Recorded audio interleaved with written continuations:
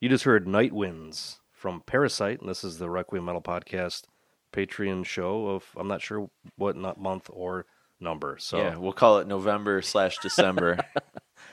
it's lots of things going on. Yeah, I kind of Lots of life things. I sent something out via social media today that said, like we're finally recording some stuff. We've basically had this date scheduled like 5 times, and then had to cancel and rotate. There's family stuff, and then my schedule has been like kind of unforgiving from like a school coaching standpoint. So on my end, it's been pretty tough, and the days that Mark can do it, I don't know. It's just kind of who we are. And one of the things that I kind of I said in the posts is that we've sort of always prided ourselves on trying to like record live instead of like Skyping and doing different things like that. Most of our technology is aging. We have an aging infrastructure that I don't know how well it would sound at this point. And especially after the episode 200, like where we had people call in and some of the sound quality was like a little off. We want to make sure like if that happens every so often because it's a guest star that we're bringing in, like we can maybe live with it. Although I think we have some ideas on how we can maybe tweak that in the future. But just for like our recordings, like we want them to sound good. Yeah. And I think being able to play off each other live suits the show better. We've never done it not that way. Yeah, for sure.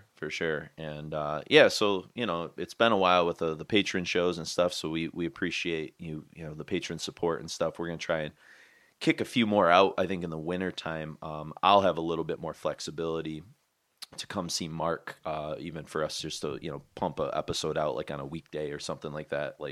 Whereas before with coaching, I wouldn't get out of practice till like 5, home at 6, and by then I'm pretty exhausted. Whereas now I could shoot down after school without coaching, and we could pump an episode out, and I could be home by like 7 or 8 o'clock at the very latest. And that's I could still like make something out of my night. Because we've had a lot of opportunities. Well, not really, but we've seen a handful of shows. Yeah, that's kind of time. That's what we've sort of devoted ourselves to. Is like I'll just like shoot down and meet up with them real quick, and we'll go and see some metal shows. But like we haven't really had time. We've seen each other a couple social occasions as well, but that's not really like a good opportunity because there's a bunch of people at the house. And so, again, the patience of you guys, we really do appreciate that. And maybe now that I'm kind of done, I can do a little bit more tinkering with some stuff. There's some of those interviews that Tim O'Brien put together for us. We only released the Chuck Schuldiner one, but I'll maybe take a look at, pumping a few of those out on the Patreon and stuff like that, because we've got a Blind Guardian one, an Emperor one. There's I've also found some weird shit cleaning my computer. I've got first time Bolt Thrower came back to MDF. Oh yeah, I've got one of those old flip cams. Yeah. I've got the whole the first 2 songs on that. Oh, that sweet. I could upload to a private channel. We should on put YouTube that or up. Something. Yeah, that'd be cool. So, yeah, that was the first time I ever saw Bolt Thrower. I don't know. Me too. Yeah. They played one more time, MDF, right? And then that was pretty much it. I saw them that second time, but they were outside in a tent, and it was raining. And there was just like a stream going right down the center. It was just miserable. Yeah. So I kind of watched them from side stage. I wasn't. That was the year. I think that was the first year I stopped going to MDF. Was the second time Bolt Thrower went. Yeah. So, and So I mean, we've been. Obviously we had the Black Sabbath show in the bag. We recorded that several months back, and so luckily we had that to kind of get us through a little bit. And that posted, I think, in November or either that or late October. So we're really only a month, only really a couple weeks off from our kind of monthly schedule. One of the things I want to do a little, if we can, is be a little bit more frequent with, at least through the winter, if Mark has a little bit more time. Just kind of depends, because I have time to kind of help on my end, and so we'll kind of see, but we definitely have. Let me put it this way: since you're the Patreons, and so I can kind of go on this. This school year in particular, I've kind of expressed this to Mark a little bit. I've taught for 17 years, and normally a teacher schedule, for those of you that care, but we get really specific with patron shows because you guys are our people. So, but normally a normal teacher or a normal teaching year, I have maybe 2 to 3 preps, which means I'm teaching 2 to 3 different classes a day or something like that. And this trimester I have 4, which is a little bit more than usual. And then the other thing is we did a complete new overhaul of a grading system, and none of the teachers understand it. And it's just been honestly one of the most stressful years in my 17-year career. It's one of those where you're the master of your craft, and then they decide to just reinvent the language that your craft is like part of, and so you're just Yeah. like really, really frustrated. And so That happened with my mom, and she retired early. yeah, I was gonna say it's the kind of stuff that, you know, if you hear about the frustration that teachers are kind of going through, it's that kind of stuff that just like, you know, nickel and dimes you, and it's like slow like paper cuts, you know, like Yeah, you it just starts like taking the fun out of Yep. things, and Yep. And so I love my classes and I love the students. Like all that's been really, really awesome. And then I also took on a student teacher that I wasn't supposed to. So there was just like this heap of crap sort of going on. But I've kind of cleared the deck of a lot of things. Like, you know, I'm not coaching in the spring anymore, which was always like a real pain in the butt for me as a life choice, and just some other things. So I feel like I can see like the light at the end of the tunnel. And so I think we'll be a little bit more consistent with some of the things that we're doing, at least on my end. And I'll be a little bit more mobile so that if Mark has something going on that he can't make it up here, I can at least kind of get down there, you know, to see him, even if it's, like I said, to drop a quick episode or a Patreon episode or something. So anyways, it's been a day, as they say. It's been a little Yeah. while. but everybody's been very patient with us in the past. You know, Yeah, they I let was 2 gonna years say. go by. I think I look back to what we were doing at this time a year ago, and we were like busting our asses to put together like episode 200 and 199, like these just mega like crazy episodes. And so, Yeah.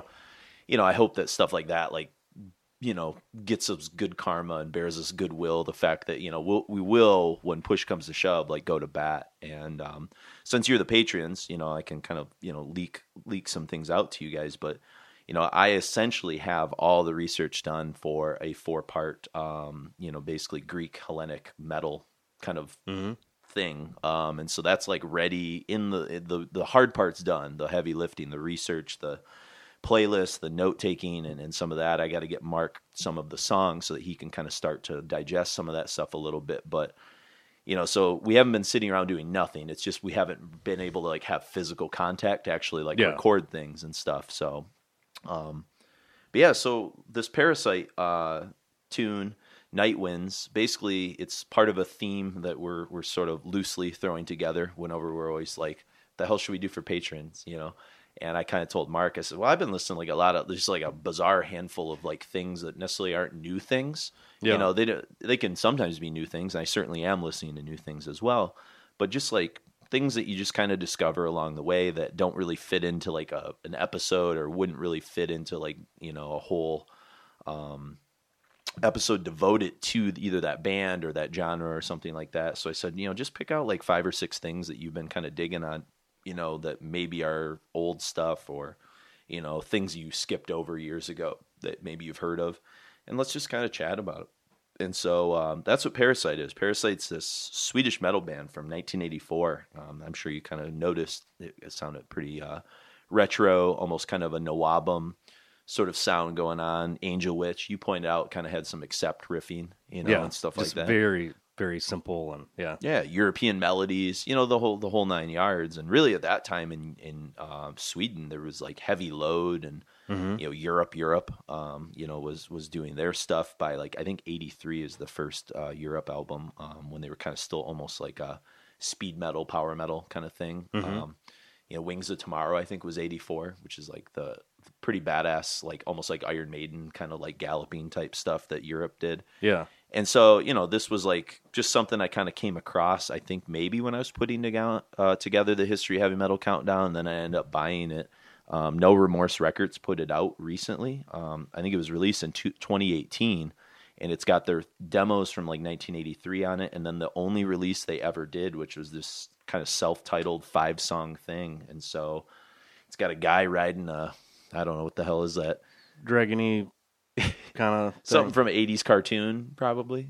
Yeah, don't I mean, know. it looks kind of like a black rider with wings or something. I don't Yeah, know. yeah, for sure. Yeah, actually, it does Ralph kind of Bakshi look like looking a thing. like a Nazgul or something Yeah. like that. But yeah, so I mean, just fun. I mean, it's not essential stuff. That's the thing about this episode, is we're kind of, you know, we wouldn't like go to bat necessarily for all these bands and say like they're the best thing ever, but sometimes it's just like fun shit. Like I've been like listening to a lot in my car, like when we're cleaning the house or just Yeah, doing just doing whatever random shit you got to do. Yeah, so I figure it's kind of a nice way to like spotlight some bands for you guys, you know, get you more into kind of like the obscure kind of mind of sort of where we've been. And yeah, it was funny. I was telling Mark, one of the things that outside of like metal, I guess, is I've been kind of like going down a pretty big journey into like some country music stuff that I like knew about from, the 50s and 60s and 70s and stuff, but that Ken Burns documentary came out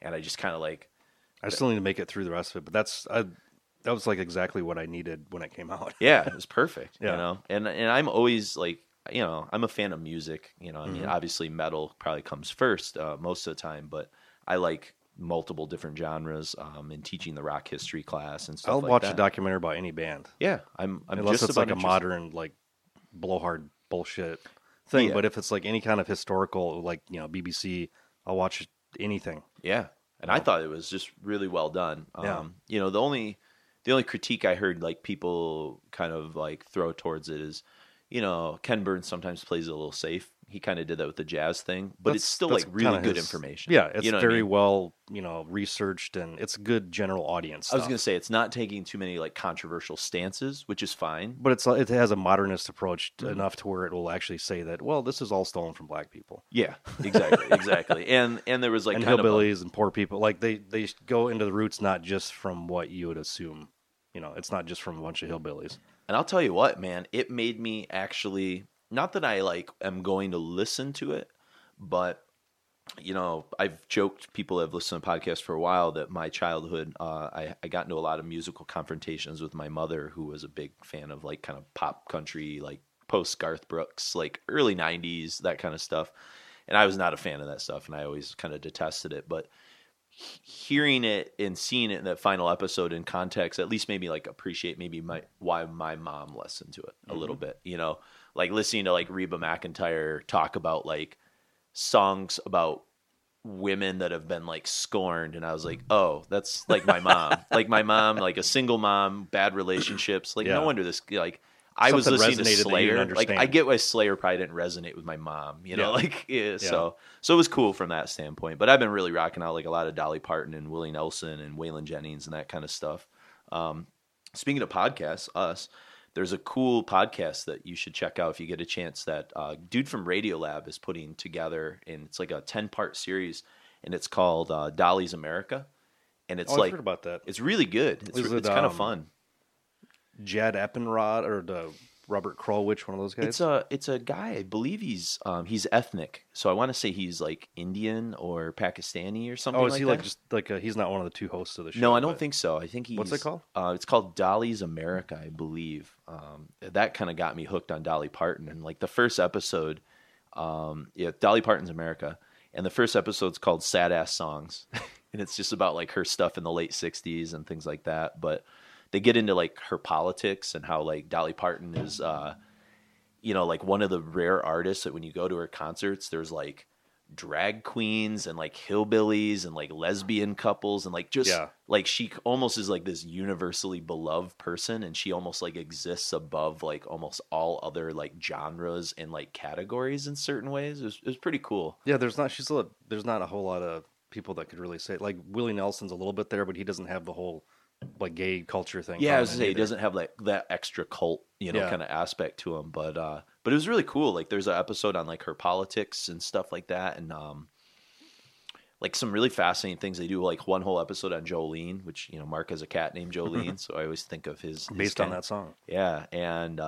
just how that was a really interesting kind of choice to make, because it like was the first song that was of that like archetype that like addressed the like female antagonist like by name, and instead of blaming like the guy for, Yeah, and it wasn't even like a blaming the woman, it was like a begging of the woman to like not use her powers, and it was really like kind of a fascinating sort of thing. Yeah. There's also now a Netflix series where they take that. It might have been based on the podcast. Oh, it could have been. Yeah. Where Dolly Parton, it's not really my cup of tea, but Dolly Parton comes out and introduces the song, and then gives a little backstory about it, and then they do like a dramatic interpretation. Oh, of no it. shit. That's But kinda it's like interesting. very soap opera. Is it? Okay. Esque. It's not very artfully done. I think it would have worked better purely audio. Yeah. What I think would be Yeah. great, but that might even be based on the podcast. It might have been.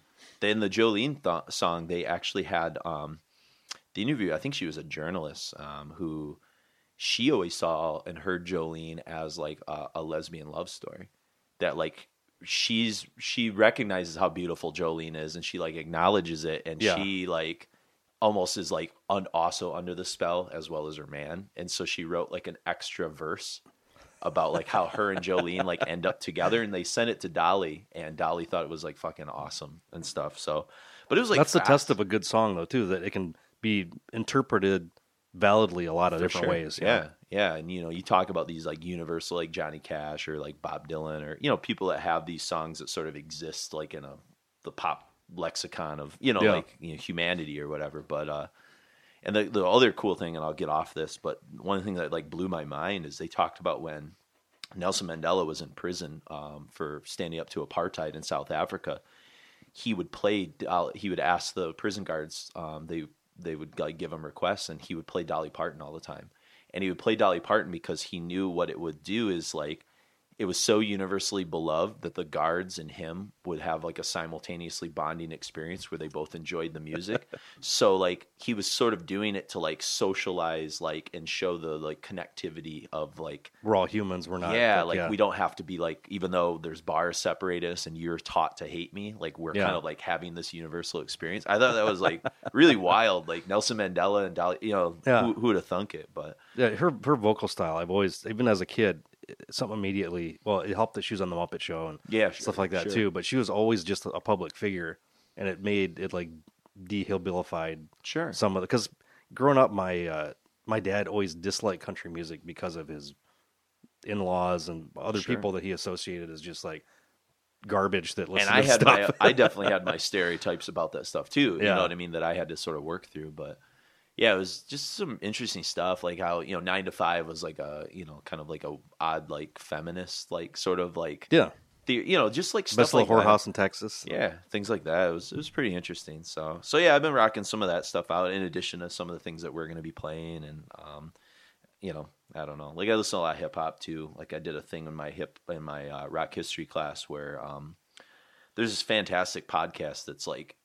It'd be like if I was retired, it'd be like the ultimate epitome of like if I had to like do my own solo podcast. It's called Dissect, and basically what he does is he takes like a really important like hip hop record, and he does like it's like 35 minutes on each song, and he's like telling the story of like the album, the song, and like all of the different like samples and the backstory. It's fucking incredible. Going to like the like cultural stuff as well. Yeah, it's like incredible. And so like the first season was based on Kendrick Lamar's To Pimp a Butterfly, and it's this like really great like almost like a novel, the whole thing is. And so basically I transcribed a lot of that podcast, or at least elements of it, and mixed some of things, some of my own ideas into it. And I basically put together for like the last part of my rock history class, it ended up being like 128 slides of a PowerPoint. I mean, most of it was lyrics, but like, I talked the kids through from track 1 all the way through like track 16. And by the end, like some kids were like mind blown. They're like, whoa. And I think it was cool because I do so much old stuff that it was kind of fun to like actually do something that was like relevant to their generation almost, you know what I mean? Yeah, that makes like sense. An artist that like kind of like spoke to them a little bit more directly. But I also purposely did it because the album like deconstructs a lot of Black Lives Matter type themes, and there's even a part where he like stops in the middle of a song and like breaks down the etymological like origins of the N-word and like where it came from and how it was like an Ethiopian term of empowerment and kingship, and it was used as a weapon, really like crazy stuff, like it's really, really an awesome album. And so like my kids, I think I've joked before, I teach in a pretty like white rural community, fairly affluent. That doesn't like experience some of that. And so to like hit them with something that's like so far out of their realm of like comfort zone, I think it was like important. So anyways, I go down like Kendrick Lamar and Danny Brown kind of stuff too. But in addition, I'm listening to Parasite, and things like that. So, I don't know. Have you been on any kind of strange, like, of detours outside of metal and rock stuff lately? Or well, the metal stuff I've been listening to is basically like promos that I've gotten, early advanced stuff, like the new Temple of Void record. Okay, gotcha. Blood Incantation, obviously, has been like a big one. The new Midnight record. Oh, sweet. It's their debut on Metal Blade. Oh, nice. So it's basically everything that they've done before, but a little bit better production. A little better, yeah. Sweet. Obsequies. Have you heard that? Yeah, that's pretty fun. It's interesting. Yeah. The Toxic Holocaust, Primal Future, the new Exhumed. I don't think have we talked about Workshed on here at all? It's Adam Lehan from Cathedral. Oh, yeah. Mark Ramsey Wharton, the drummer from Ethereal Mirror. Yeah. They did this thing that sounds like fucking Celtic Frost and Voivod. Oh, sweet. It's great. It's just real. Who put that out? Is it like, Rise Above. Oh, sweet. Yeah, I'll get you a copy of it. Yeah. It's hard to find a stateside version of it at all. Really? But I got a promo of it months ago. Heard nothing about it anywhere. It was just like, oh shit! Of course I'll listen to it because these guys are on it. Sure. And it reminds me of like the comeback Celtic Frost record, really. Okay. Like Monotheist, Yeah. not as like dark, Yeah. but it's still oppressive and heavy, and it sounds like if a potential detour if a Cathedral would have made. That's sweet. Because Lehan's singing it, but he sounds like more aggressively Dorian. Yeah. It's like it sounds. I'm Was really digging Lehan it. was he on, I know he's on Ethereal Mirror. Was that the only record? Or was he on like the Soul Sacrifice EP? I feel like He's on Soul Sacrifice. He's on Force of Equilibrium, I thought. Is he? Okay. I thought so. Okay. It was him, and then it was Mark Griffin was the bass player. And then when does Scott Carlson play bass with Cathedral? Was that for He comes in Carnival just on Bazaar? Ethereal Mirror. It was just Ethereal Mirror? For part of the tour. Just the tour, right? He didn't record with them? No, the only thing he ever recorded with them was like the... Was he on Cosmic Requiem or yes, Static Magic? I think he was on Static Magic. Okay. And then the Last Spire, the last record. Oh, they did, yeah, that's he right. actually recorded with him on that too. But no, it's an interesting record. Nobody really heard about it, and I tried to like a mutual friend of ours came over, Mark Hoffman, who runs Sour Ghost Records, and I was playing in the background. He's like, "Oh, what's this?" Yeah, it's just one of those things. It's like I think it's appealing to a lot of different. It's not too over the top, but it's enjoyable. But you call it like essentially like a doom record, mostly, sure, but with like some progressive. I mean, you mentioned Voivod. The more bludgeoning aspects of Voivod. Okay. There's not really a whole lot of progressive anything to it. Gotcha. It's got some lyrically is kind of interesting, and I mean the name is from Evil Dead. Yeah. Or just Workshed. Yeah. That's sweet, dude. But yeah, it's an interesting band. I think if people get a chance, just check it. I'm sure it's on YouTube or something at this point. Nice. And then art project wise, what do you got? Been anything besides Decibel stuff that people? Nothing super interesting. I've got a long term thing I'm working on that I still haven't divulged yet. I was gonna say you have a secret project, but it's still a secret right now. I've gotten it's a band related thing. Yeah. I can say that, and I've gotten an incredible amount of raw materials from everybody in the band. So it should be an interesting book whenever I can figure out how to put it together. Sweet. Well, and how to fund it and all that fun stuff. Yeah. Try to find a publisher, but yeah, that's long term. Right now, there's nothing super interesting or anything I can really talk about. But nice. This is the time of year when people either want stuff right now or there's nothing. I mean, I haven't done any graphic design in I don't know how many years now, but I just did a CD design. I talked to you about off mic. Oh yeah, from I can't remember the name of the label now. Nobody's probably ever going to see it, but I'll throw it around social media once it comes out. But I used one of my paintings for the cover and made it kind of abstract-y and stuff. So that was interesting to do again, and it was completely. I had basically just do whatever you want. Yeah, like oh cool. I was looking through all my paintings, like what could I use as a zoom in on. I was like, oh, this thing's never going to use for anything. Why not just use this weird fucking bolt thrower thing I did? Yeah, that's cool. I did see it last time I was at your house. That's pretty neat. Yeah, so, just kind of catching you up on life with us. Yeah. So there you go. But we, basically older shit that we've been checking out. That's kind of the theme of what we're kind of going with here. And the next band we're going to kind of get into, this next set is kind of older stuff from kind of 70s, 80s kind of era. And it's kind of fun because this band is one of the bands Mark picked out is something he's been kind of rocking out. And it's fun because it's been something like I kind of got into a couple years ago, especially when I started putting together the history of heavy metal, and I started to kind of gain a new sense of appreciation for them. And so, UFO. So tell me, Mark, what kind of finally kicked in the door a little bit? I know I kind of always tried feeding you Strangers in the Night and the live shit. Yeah, that and stuff like that. For some reason, it didn't hit me, and plus, it's really hard to shed your discrimination you have against certain things because of where you heard them. Sure. And I've always hated Eddie Trunk. in the sense that he's just like this. Yeah. He never changes his opinion on it. He never like progresses. It seems like. Sure. Yeah. And he was always the biggest proponent of UFO ever. So I'm like, how could they possibly be good? Even though I trust your opinion, you're like, oh, check this out. But I always thought Steve Harris might like work because like Steve Harris was such a huge fan. I was like, maybe that's the inroad for Mark, but I don't know. That was for Doctor, yeah. Yeah. But I didn't go beyond that. Yeah. Okay.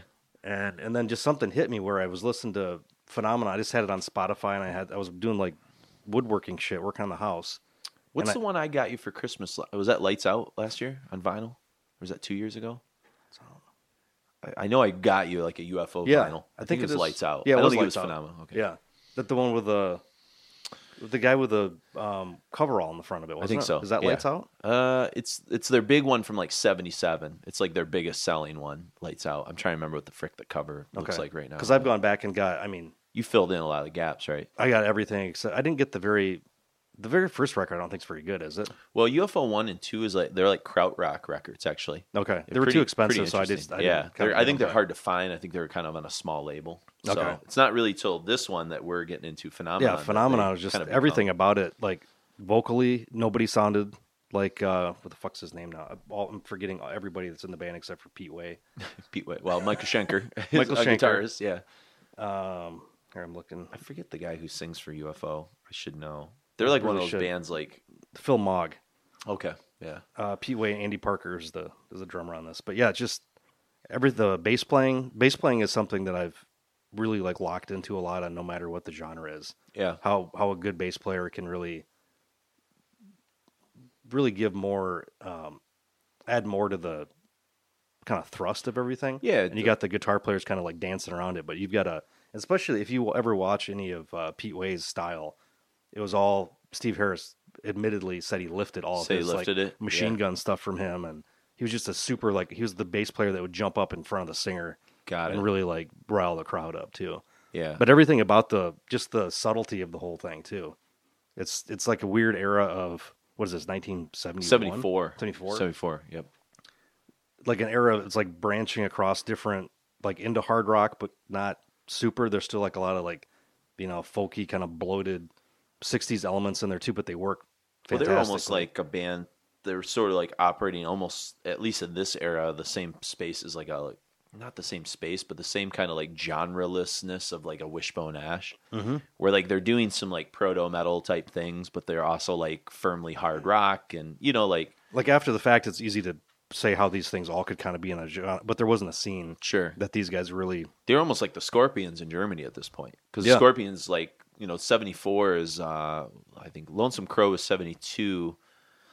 Fly the Rainbow might have been like 74, I think. And then In Trance was 75. 75, okay. Yeah, so like you're that was another band that was like, they kind of were just doing their own thing in an island of, other things, I don't know what they're like. I mean, you had Budgie, you had a few like other British, but they were like. But how big were those bands nationally or internationally, especially? Like, I mean, I think Phenomena was like big in England. I mean, I think Dr. Doctor and what's the other big song on this record? Rock Bottom. Rock Bottom. Yeah, I think those were like minor hits, for sure.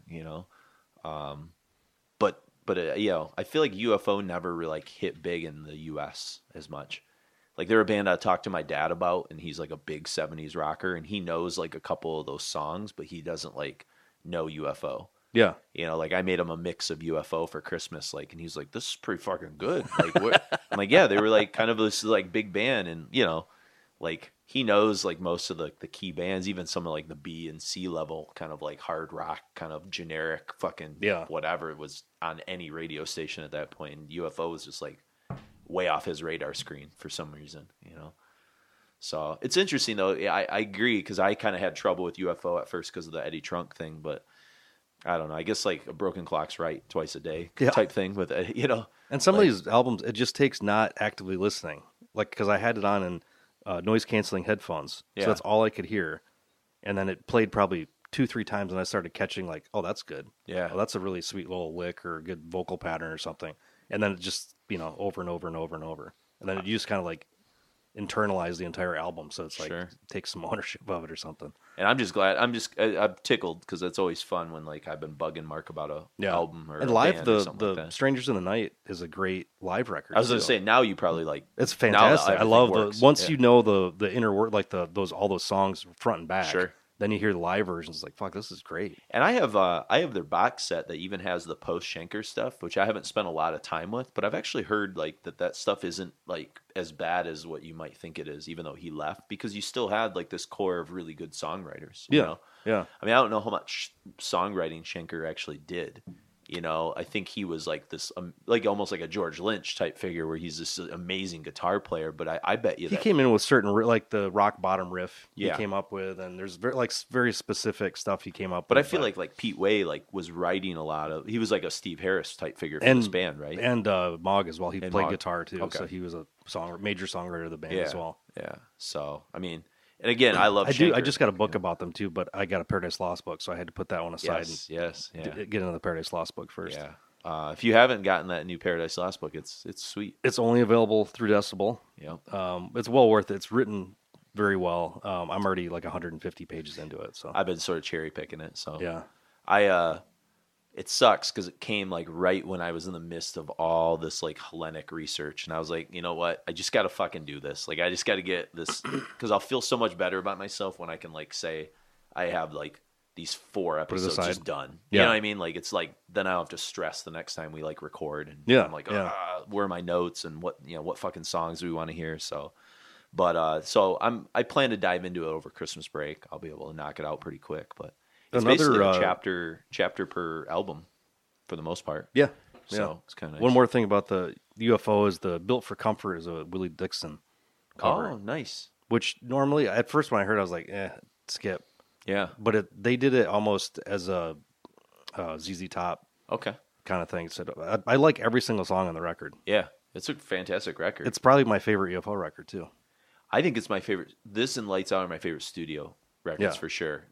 I still like Stranger Than the Night is just like It's great. something.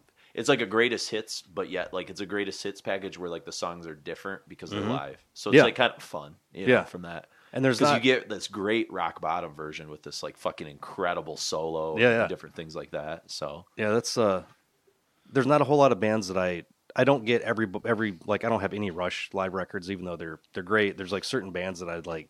I don't know if it really does anything extra. Yeah. Or like, would you actually listen to the live record if you were in the mood to listen to that band? Or would you just pull out a studio record? That's the things most like certain like Rush would be studio albums. UFO, it's a mix because that's such a great like that, the Thin Lizzy, the Judas Priest. Yeah.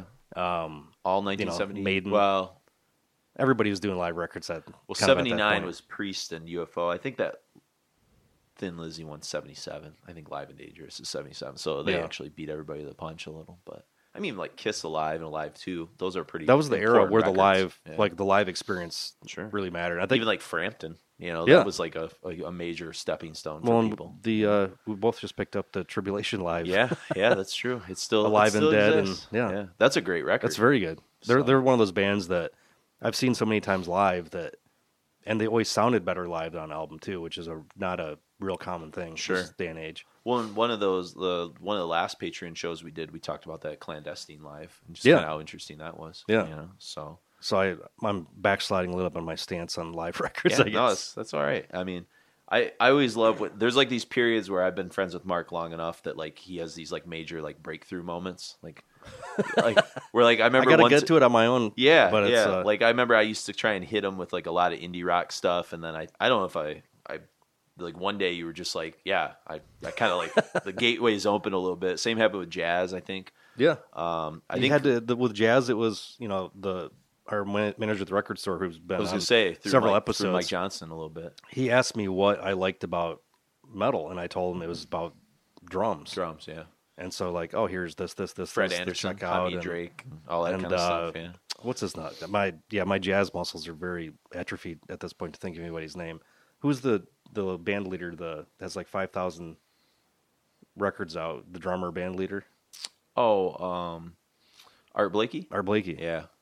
Like Great stuff. That shit is what. That stuff, hooked me in. I was like, okay, I like all the avant like really like Albert Eiler squeaking Taylor, shit, that kind of stuff is just that was my thing. So yeah, it was if I cool. can find my way into any genre, it's just fun, you know, to kind of break down those barriers and stuff. And I've always probably been like, out of me and Mark and Chris, like I'm probably the most open bookish, which is like it's a blessing and a curse, because what it means is like I'm always jealous of like how in depth like you and Chris get to sometimes like listen to stuff, and I'm always like cursory glancing over too much shit.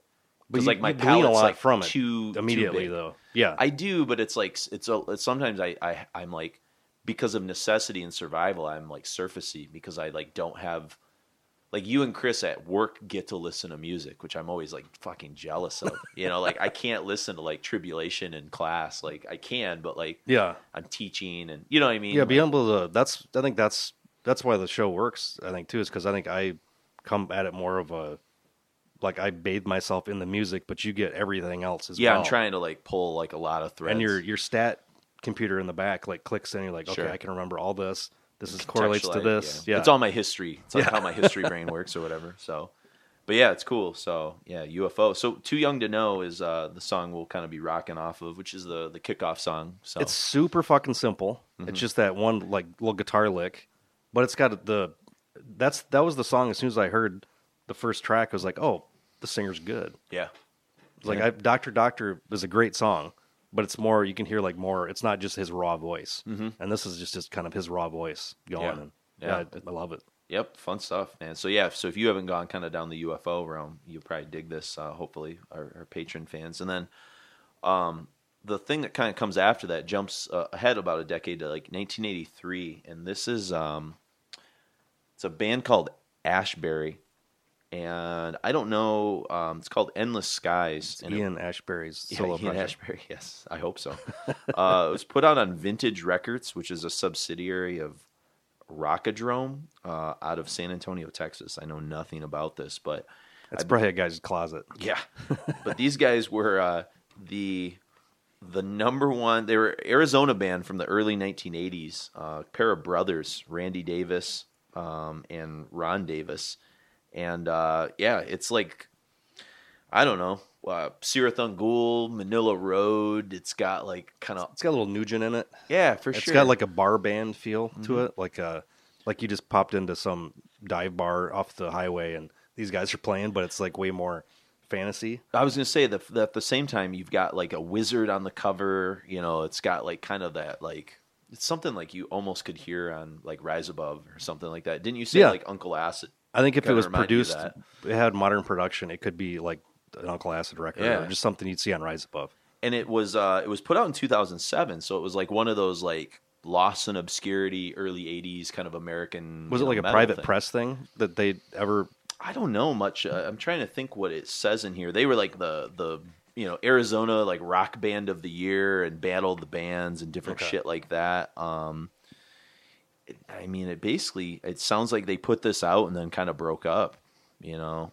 Yeah, they won some awards in like the local area and then just got jobs and that's kind of all it says. Yeah, I think they just kind of moved on or whatever, but it's a fun little discovery and I don't know where I came across it. I believe maybe it was Dan Zadar who's used to write for Requiem.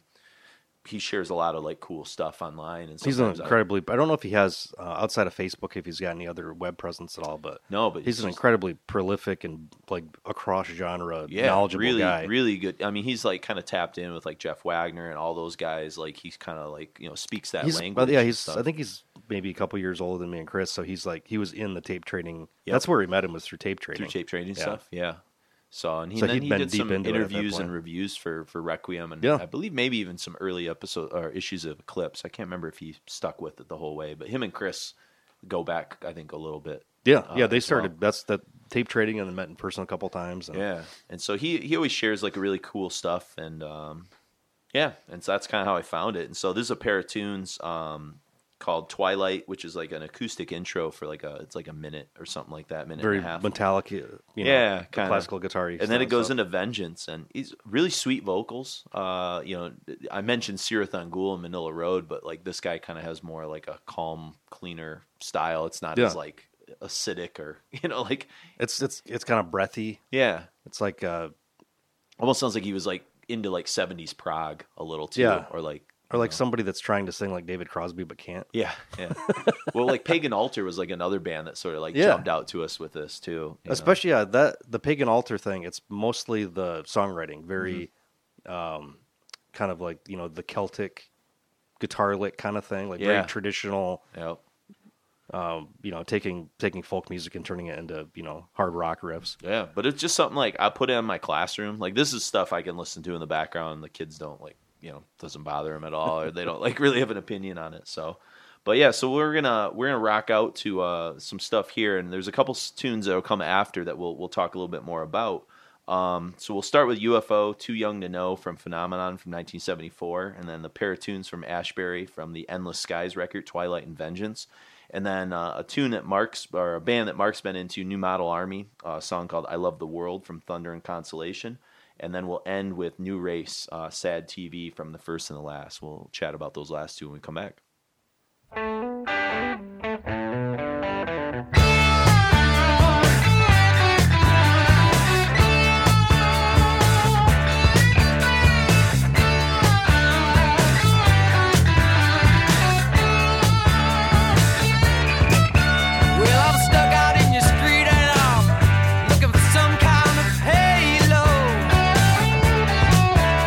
Somebody says to me, hey boy, she's too young to know, no.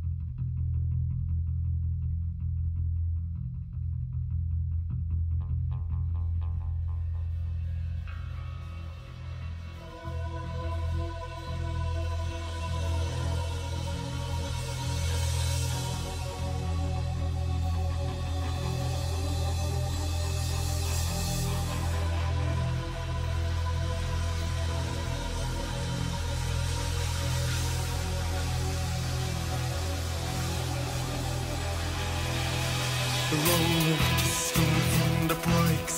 The afternoon of silence wakes. They hurry through from gate to gate as if they know this dance. In fury blind I drive at night across the moors, the open roads, beneath the freezing starry skies, racing in some trance. These cities are illusions of some triumph over nature's laws. We've seen the iron carcass rust and buildings topple into dust, and as the waters rise, it seems we cling to all the ruthless things. The question lies, technology while spirits scream and sing. Oh God, I love the world, I love the world, I love the world, I love the world, I love the world, I love the world, I love the world, I love the world, I love the world, I love the world, I love the world, I love the world, I love the world, yes, I love the world. Well, I never said I was a clever man, but I know enough to understand that the endless leaps, forward plans will someday have to cease. You blind yourselves with comfort lies, like lightning never strikes you twice, and we laugh at your amazed surprise as the ark begins to sink. This temple that is built so well to separate us from ourselves is a power run beyond control, will without a fight. I'm watching from outside, I wish that I could wash my hands of this, but we are up together here, this bittersweet embrace. Oh God, I love the world, I love the world, I love the world, I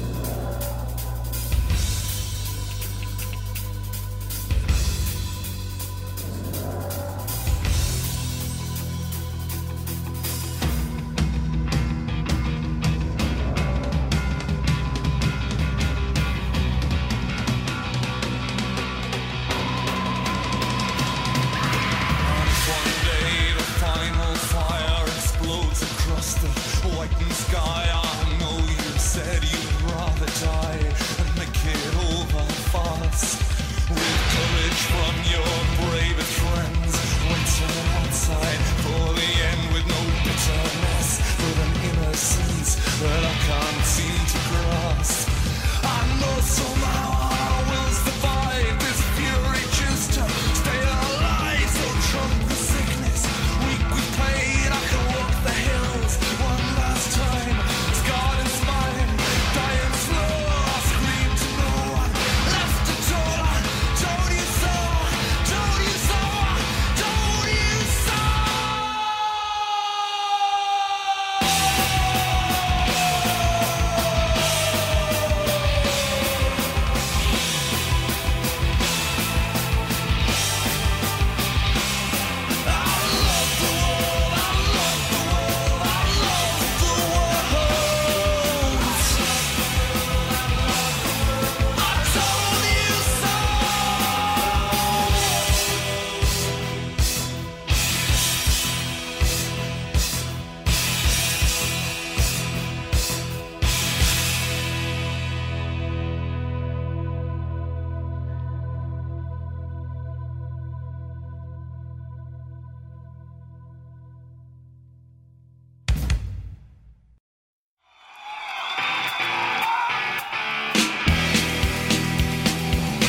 I'm going home to watch my sad TV, luminescent eye.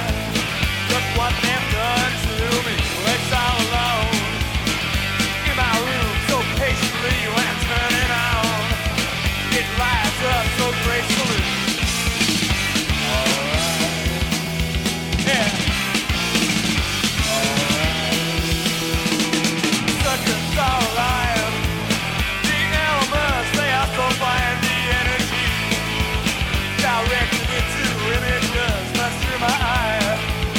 It's the connection, living brain, experiments, require emotion and discipline. Alright, talking to me now. Alright, now I'm looking deep inside, and I see you crying in the morning. You'll face danger out in the sea. And can you see me, baby, in my sudden perfection, as I take this cigarette and I burn myself?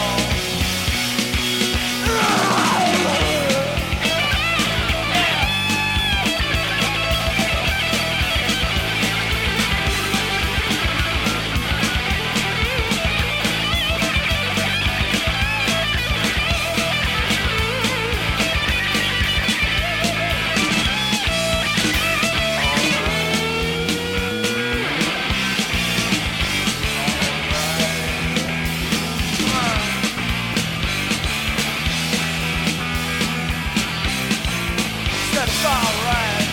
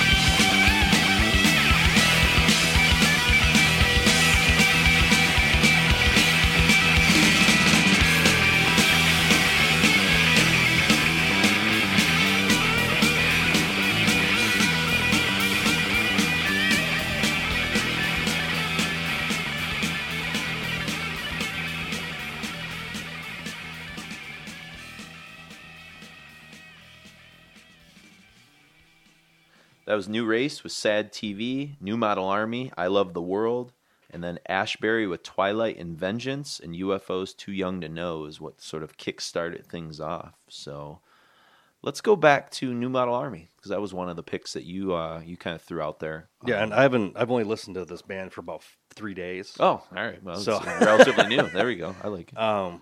But yeah, they've always had kind of like some tangential relation to Paradise Lost because they're both from like the North Midlands, Got it. and they're this weird.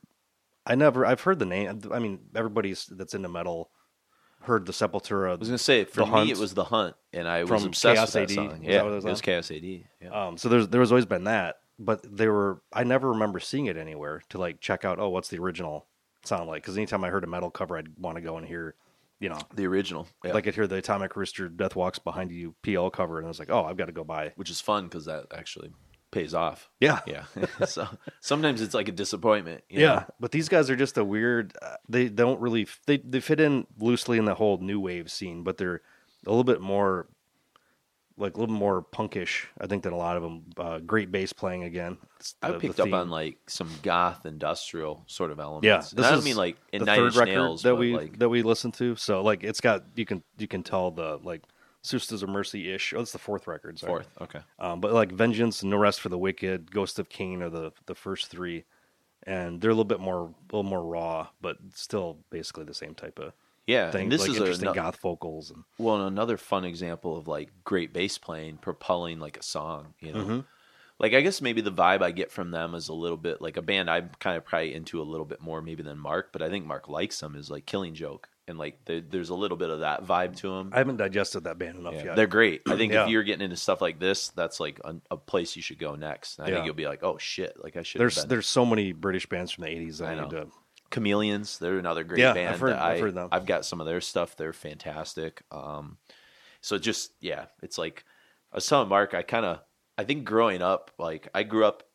One of the first videos I remember watching or seeing like from a visual angle was like Duran Duran Rio. And All their Hungry Like videos a are really Wolf and good stuff at like the- that. You know, and like I think I grew up kind of like digging new wave without really knowing what new wave was, but I was only like 7 or 8, and then like by the time you get to the 90s, there was sort of this I don't know, viewpoint on that music that it was like cheesy or it didn't hold up or age very well. And it was There also this- we were seeing just a tip of the whole. exactly all the we were scene. seeing just like the like pop edge of it. Like we didn't were see like Joy Division or anything. Exactly. Like the stuff that was really kind of pushing dark and Yeah. and like kind of was Susie and the influences. Banshees. I didn't hear about until like the 90s or Yeah. And so like I've kind of in my life kind of gone back and revisited all that stuff, and I'm definitely at peace with all of it. Like Oh I yeah, dig it I have all an and incredible stuff. respect for that stuff now. Yeah. Like how good, how like it's spurned on so many different subgenres, and Sure. it made its way into a lot of different metal stuff too. Because I think there's a lot of similarities for, I think anything in like goth music in the 80s. My wife's like 9 years younger than me, so when I say goth, she immediately thinks of the bastardized, like what the 20 like the early 2000s, late 90s goth meant yeah. with the Jinko pants, and like I don't even know what music was considered goth then. But when I say goth, I mean Sisters of Mercy, Fields of Nephilim, The Cure, Depeche Mode, like that type of. Yeah. That's in like junior high and high school. That was goth. Everybody Yeah, wore yeah. black trench coats, and there's the one guy that had the Robert Smith hair. But that was always the kind of music that I got into even before I was into metal. I liked that stuff. Something just it was like bigger than life, Yeah. like emotionally bigger than life or something. Well, and there's that great like interview with Iggy Pop, which will connect to the next song we're going to talk about, but where I think it's in the Metal Evolution episode where they're talking about like American 70s metal with like the garage rock stuff, MC5 and Stooges, and he kind of talked about like the Detroit sound always had a sullen quality, and he says you hear that same sullen quality in like metal, grunge, and goth music, and he sort of connects those three in like in a weird way, like if you like had a Venn diagram, like there's some crossover with like all that stuff. Yeah. Very obviously. I think a lot of it kind of comes out goes of back to goth Bowie. for sure. Well, Bowie and Velvet Underground, I think Yeah. too. Yeah. Velvet Underground doing atonal songs about like S&M and like violas and you know, like but stuff like the that. vocal thing is definitely Sure. Bowie for sure. Like he's Yeah, probably Alice the most Cooper, I think, had a little bit. Of the most influence on it. unconventional pop vocalist that I mean he kind of permeated into everything. Yeah, Bowie, I think you can connect to almost any genre of music in a way.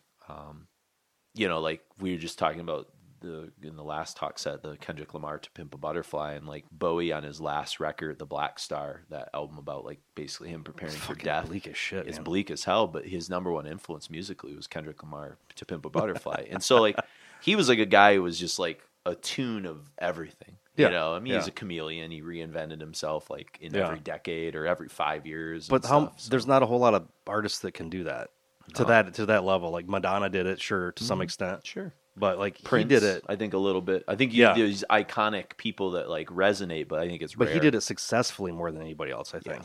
Yeah, and I think he jumped the most genres too. Yeah. You know, I think he went from like folk to like kind of like guitar rock to like synth pop, Yeah. kind of electronic music, Thin White Duke era stuff, and and then all the, 80s like, dance music, and then 80s dance, and then like by the 90s he's doing shit with Trent Reznor, like industrial, like did kind his of stuff. stint with Tin Machine. Yeah, it's just like a lot of he's Bowie. He's a guy. That's one of those for a guys. If I ever see anything, I buy it. Yeah. I've got whatever era has merit to it. Yep, for sure. His death hit me harder than like it kind of snuck up on me more. Kind of like Hanneman. When Hanneman died, like that kind of like that like weirded me out more than like even when Dio died. When Dio died, Dio like seemed like a legend to me, and like he was like bigger than than stuff that I was. You know what I mean? Like he was like above all that, but like Hanneman felt like personal, and like Bowie, I guess I didn't realize like how much he had like influenced some of my tastes when I was younger. Like he was one of those first with me my weird whole guys. life too. Yeah. Seeing him, not just hearing his music on the radio, but like seeing him in like fantasy movies and Sure. the Muppet Show and whatever random shit he was in. He was like just a pop culture figure that was always there, but he never like hit that point of like oversaturation. He knew like when to step back, and plus listening to that, I was working at a record store when Black Star came out, yeah. and I've got the die cut vinyl version. We listened to that thing like for an entire day, and it's like knowing anybody that writes something knowing they're dying that's some fucking incredibly heavy shit, and to not be, he was not. It's weird to be that like accepting. And to give yourself over to like art on such a personal level and be okay with it and not have it be like he wasn't like objectifying himself either. That's the other thing. He wasn't doing it to like sell records. He was doing it to come to terms with his demise, Yeah. which is like Jesus, what a He was sort of fucking working thing to through do some with. stuff. Yeah. Yeah, Bowie's just like he's just somebody. When we listen to him in my rock class, I kind of like pause and I say, "Look, I get that like maybe you might not care about anything that you just heard from David Bowie, or like he seems like a weirdo or something, but like to understand about Bowie is like he was one of the first like universal artists that I think like created this big tent and big umbrella for like everybody else that was like weird and made it like completely okay to just embrace like whatever you were and who you were and like whatever you were interested in, and like he sort of was empowering to I think a group of people that never had like anybody like in their corner perhaps. Well, and his like he was the antithesis of like what the Star was before that too. Yeah. This like emaciated, effeminate, looking like, bisexual, like just all these like kind of things that were like, but everybody liked him. Yeah. I can't think of anybody that's like, oh, I fucking hate that shit. It's you might not like every era of Bowie, but like there's some part of Bowie you probably have dug at one point in your life, and you kind of like appreciate what he was doing, So yeah, I see his influence for sure in Velvet Underground, and it's interesting when you kind of like look at the relationship that all those guys had. They end up hooking up obviously later in Berlin and stuff, but it's really interesting because like Syd Barrett kind of comes into that as well, and like Space Oddity, when Bowie wrote that, was sort of like inspired a little bit by like Syd Barrett and like some of the weird stuff he was doing with like early Pink Floyd and this like kind of cosmic psychedelic music or whatever.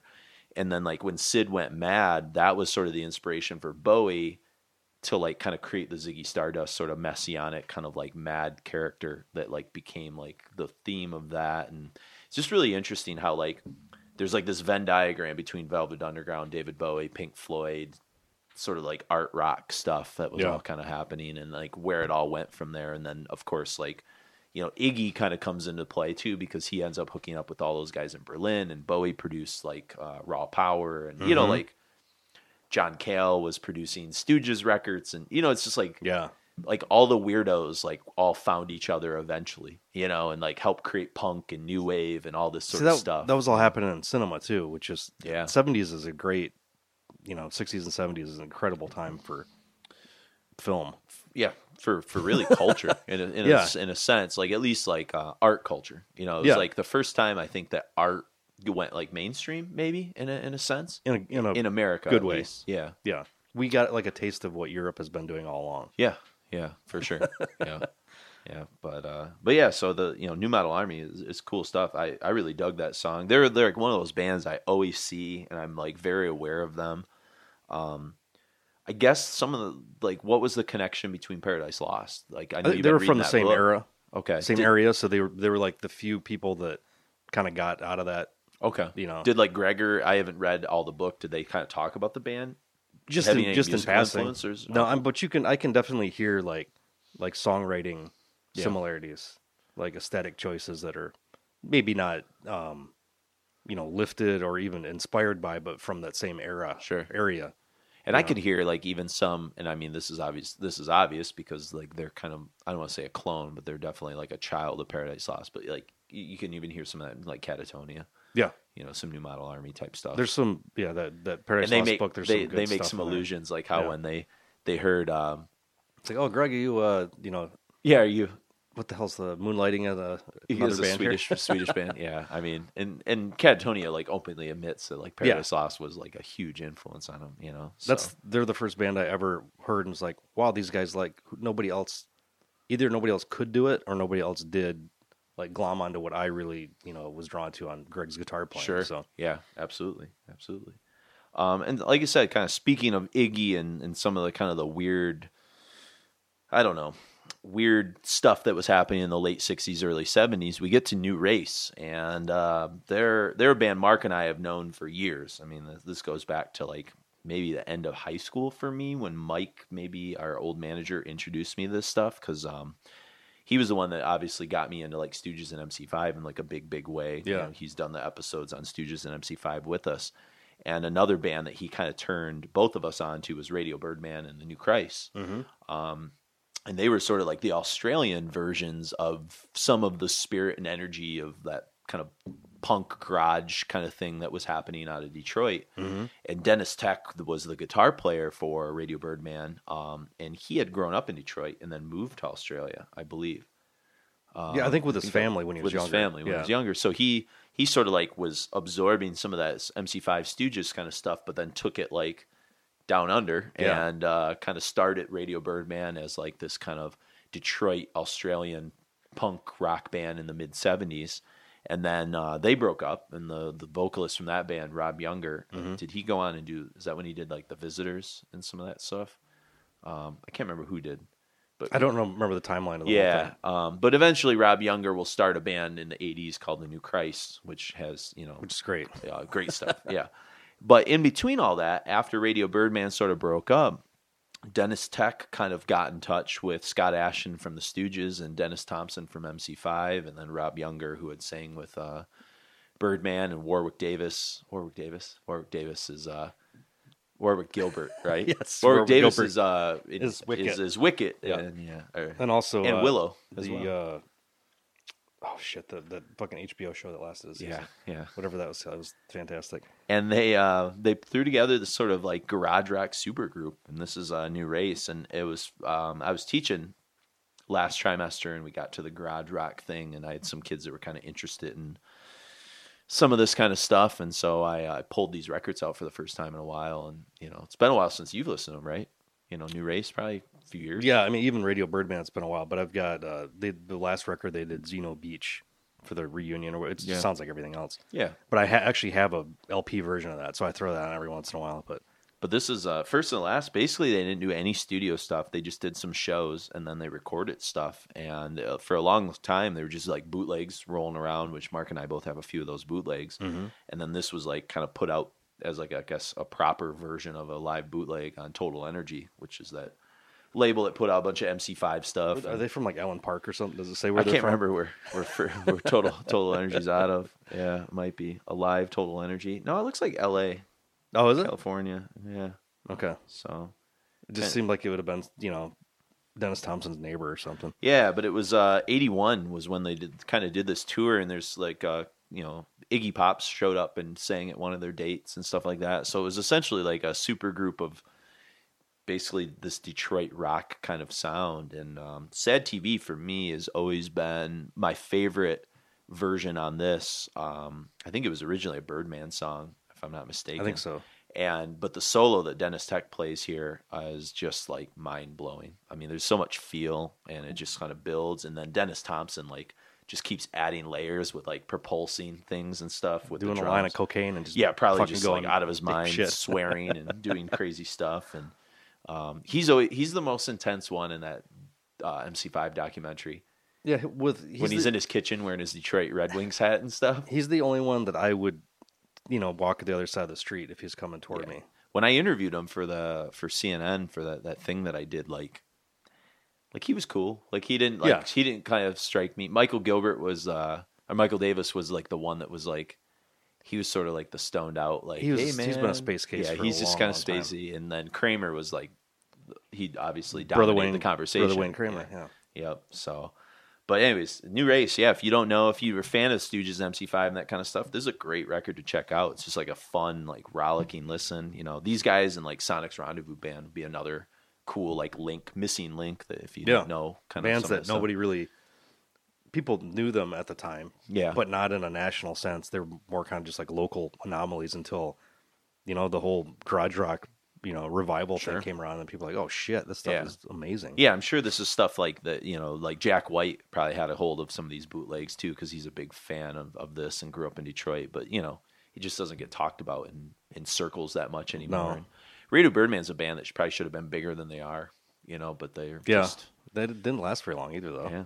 They just kind of, I don't know. But I think they came from the wrong continent, too. The British punk thing was blowing up, and they were, like, in Australia. They were kind of maybe even considered, like, dinosaurs at that point, because what they were doing wasn't they had the cutting edge. Guitar solos. And, they were, like, more musical, in a sense, even though they had, like, that punk spirit that, Stooges and MC5 had, but they weren't, like, nihilistic, and stuff like that, or deconstructivist, Liberty Spikes and absolutely. all the bullshit.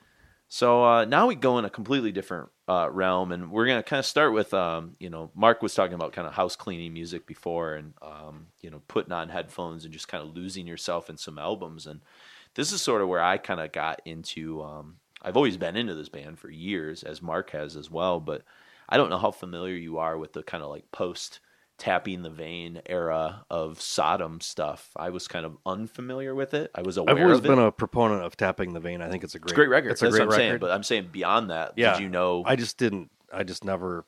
Yeah. Never listened to it. But they're do consistently out of the big three German thrash bands. They probably have the most consistent career. I agree. Yeah, I don't think there's like it's consistently good. Destruction has a lot of. Yeah, as well as like Creator in the early '90s, like post Renewal, Coma of Soul, and stuff was just kind of Sodom just Cause for Conflict. Was that one too? Is that a Creator's album?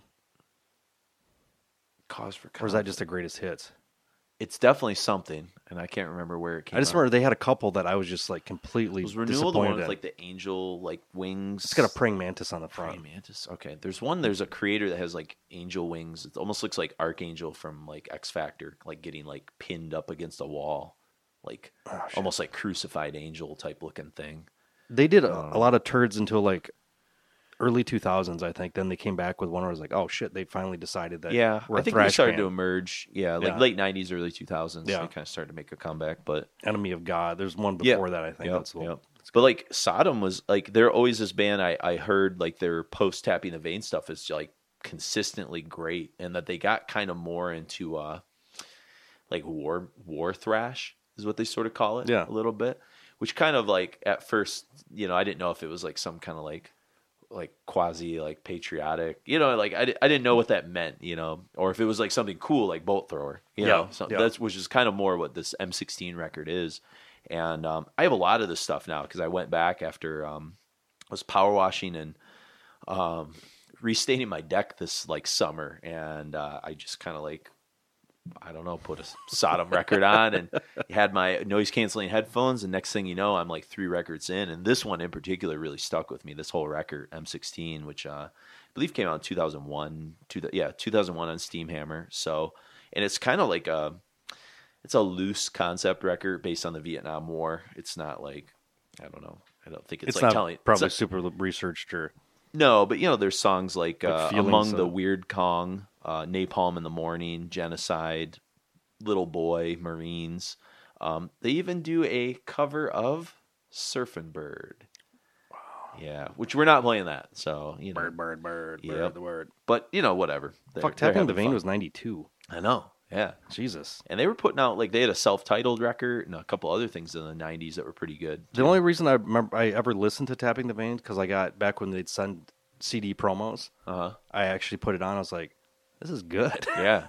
Because all that I'd heard was before that I really, that stuck with me was like Obsessed by Cruelty. Yeah, like Outbreak of Evil. And yeah, like Agent Orange I was always kind of iffy on too, but I was like, oh, this is just like great. Which Agent Orange is now a great record. Yeah. Yeah, those are like, and so like, they're a band, like we've done a creator show, but we probably need to do, some more German thrash stuff down the road. So yeah, it's definitely been requested. I mean, they've got a pretty good, there's 3, 4, 5.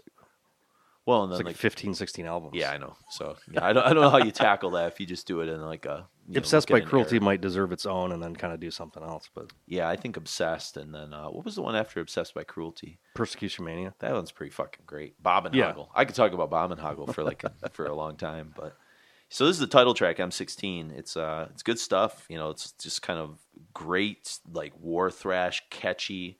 I wouldn't compare it to Bolt Thrower, but in the way that Bolt Thrower has this like sort of incessant, sort of like repetitive, but like catchy kind of quality to it, I think that definitely exists in this era of Sodom. Yeah. Whereas like you go back to like early Sodom and it was real like, it was almost like proto death metal. I mean, it was like the rawest of maybe those 3 bands. Yeah, easily I think so. And so like and the most simple, most straightforward. Yeah, it was like real. You could see a more straighter path between like Sodom and death metal and Sodom and black metal than maybe you could with Creator or Destruction. Yeah, Destruction was almost like too good guitar playing, for some of those black metal bands or death metal bands at first. I remember, first playing that for like a guitar friend of mine, or guitar player friend. He's like, Jesus Christ, what the fuck? Yeah. What the hell is this? But yeah, that's one of the things that got him into playing technically. Was that. So. Yep. So we're going to go from Sodom, and then we're going to go to something that Mark just introduced to me today, and I'm so glad he did.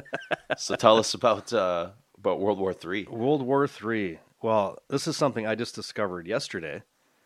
Friend of ours, Jamie Yar, he's a longtime drummer. He was in the band Beast in the Field. Sure. It's probably, if anybody knew him for anything, it was for that. It's all available online, I'm sure. You should check out Beast in the Field if you love like Sabbath and Doom and it's instrumental, 2-piece, very loud, Check out Through the Fires of Hell. That's a good starting song. That's some good stuff there. But he's about 5 years older than me, so I think he turns 50 this year. Yeah, he knows his shit. So he grew up when 70s is when he started getting into music. So hard rock was his launching off point. So he's been through and he listens to everything. He's that guy that's like classic, like he'll tell you like every like hit single that like Y&T put out. Yeah, and know everybody's name that played on the record. Every like like the good and the bad Michael Schenker group solo records, and like which is cool. But it's like, man, that he's got like this encyclopedic knowledge on like Yngwie Malmsteen and stuff like that. And like every tangential person that ever played with like Dio, like World War III is this dude from Germany called Mandy Lion. Yep. Sweet vocalist. He's a fucking just really bizarre. It's like it starts out a little bit like later career Alice Cooper, and then when he starts yelling, I don't even know how to describe what his fucking voice Well, is there's doing. some like you mentioned Cinderella, so there's like a kind of a Tom Kiefer, Stephen Piercy That real kind of raspy- like rasp kind of quality. But he does some of it at full voice, which I can't imagine you could keep Well, your it's career almost going like that way. I also pointed out like Jeff Tate, but like a raw Jeff Tate, like Like that with sort of, laryngitis or something. Yeah, like Yeah. but like going for gusto, kind of like Jeff Tate. You know, like Piercy and Kiefer like always kind of kept it like within Yeah. their like ability, and it was limited, but Well, like it was. he looks good. like Carl McCoy from Fields of Nephilim too. This big Oh, yeah. like leather hat and Yeah, duster yeah, yeah. on and shit. Well, he kind of looks like Ian Astbury in early Yeah. cult stuff. Yeah, Yeah. yeah. But it's So- also got Jimmy Bain, Vinny Appice, and fuck, what the hell's the other dude's name? That I Tracy G. Tracy from, G. Dio. from Dio. So there's a lot of Dio, basically an entire Dio backing band. Well, and like coming Vinny on here. Appice, he was on Mob Rules with Sabbath, and then I Yeah. think he went on at least the first. I don't know if he I think he was drummed on the first 3 Dios, everything wasn't he? Dio. Yeah, at least a handful of Dios. Yeah. Yep. And then Jimmy Bain. Did Jimmy Bain come directly from Rainbow, or was he just on the Dio solo stuff? Something I'll have to like check out. He might have been on some Rainbow. I feel like he was with Rainbow. He might have been on post Dio Rainbow. Did he come over right over on? I feel like he might have been on some of those Dio kind of. I've got the ones, internet but- right here. Okay, so, so- I'm going to tell you. But yeah, so it's like I don't know. The other band that kind of came to mind a little bit, even though like the guitar playing is like way superior in World War III, is I played Mark Love Hate, which they're Yeah. kind of like this raunch, like but the vocals in Love Hate are like Those are great. acidic and just like sleazy and all that kind of stuff. Yeah.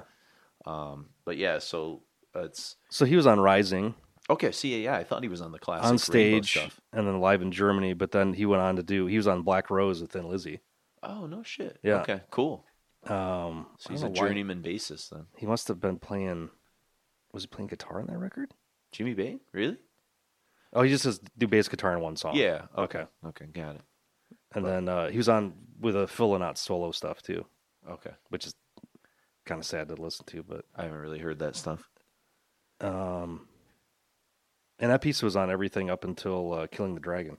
No shit. Yeah. So he was like him and Dio were tight then going back to Mob Rules. Yeah. So very cool. Yeah, this is fun.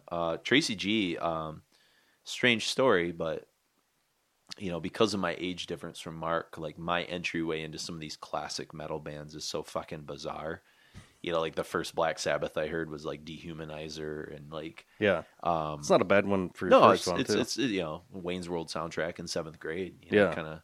And from there, I got like the local radio station I was listening to was playing like a brand new like Dio song, and it was I'm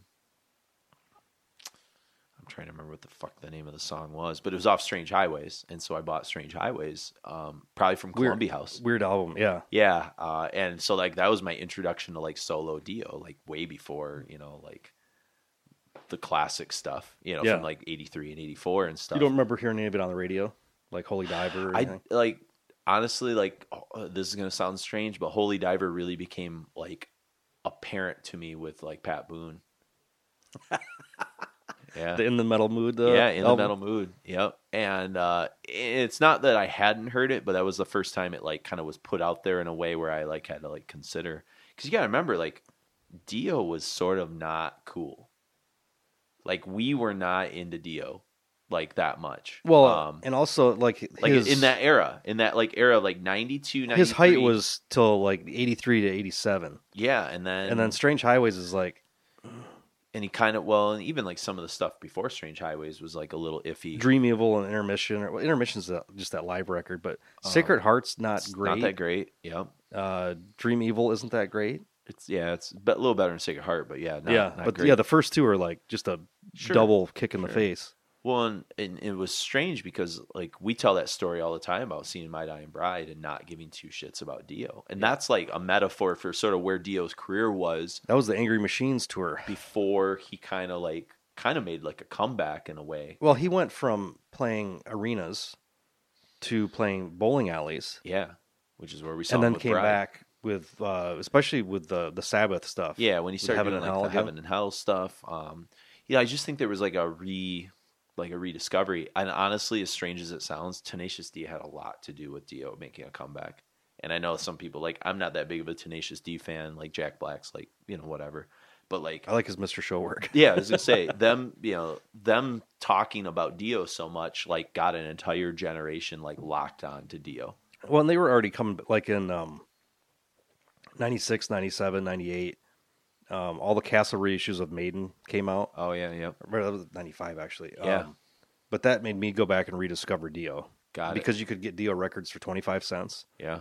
And I remember bulking up my back, and that was all. Dio was also like a thing that the people I lived with that weren't necessarily metal people, They like Dio. yeah, Yeah. it was just like people's like older brother grew up on it or something, so it was just like a little bit of it was coming back through again. But And I like, here's the thing, like I was into Dio Sabbath. Don't get me wrong. Like I had like Sign of the Southern Cross or Mob Rules on cassette tape. You know, so like I was into it, like even in like early high school and stuff. But I guess I just never went backwards and got those Dio solo records because nobody I was hanging out with was telling me I needed to. It wasn't really until I started hanging out with like older metalheads that like I knew it was like Priest. For me, like I just stumbled on. I remember going to New Moon where Mark and I worked, and like there was a Stained Class on cassette tape, and Grindcore Coon used that's to a be weird. on. That was the first one. That was the first. That's a Priest. weird one to get. But like I love Beyond the Realm of Death and Exciter, and like Yeah. I was like, this is pretty cool. But like, man, his vocals are like they're a lot to handle. You know, Yeah. when he was like, "Stand back for Exciter," you know, Yeah. like I was like, is this like what's up with this? You know, like I think I knew Priest from like You Got Another Thing Coming. I think I heard that on the radio occasionally or whatever, and people made reference to it. But I actually thought like Breaking the Law and stuff. Well, Beavis and Butthead. that's why I knew Judas Priest, you know. But like my perception of some of that stuff was that it was like a little more dangerous than like what I grew up listening to. You know, like Motley Crue and Def Leppard, and then there was like Priest and Maiden, and so I was like a little leery of those bands when I was growing up because I like thought they were like a little scarier, and now like I laugh about that, but they were more serious at least. You got to admit that, you know, they weren't Poison. Because I think it was just my uncle was a huge Judas Priest fan. I remember like when he still lived with my grandma, and we'd go there for Thanksgiving or something. I'd walk past his room to go to the bathroom, and just see the posters everywhere. Yeah, in that's his fucking awesome. room. I remember like the cover and like being like, whoa, like that eagle and like the fucking Defenders of Faith. Yeah. You know, like those covers were like kind of weird me out. Because I thought the imagery was cool, but I didn't think my uncle was cool. So I didn't. Nothing gave me the incentive to like. And he never like, oh man, come and check this out. Let's listen to some records. Like I never had that. That sucks. Any kind of anything with that. So I think my dad was like into Priest a little bit, not much. I think they were probably a little hard for my dad, but like I think he liked a song or two. But it's just like my dad wasn't like whenever we talked music, he like be like Foreigner, Bad Company, or you know, like the fun stuff like that. Yeah. So, but anyways, long story short, Tracy G, Strange Machines, like I kind of like I dig his guitar playing, you know, and I always thought he was like kind of underrated. That Strange Machines record is not like it's got an interesting sound, interesting production. It's kind of like trying to sound modern. Yeah, I was gonna say it's like kind of heavy in like a.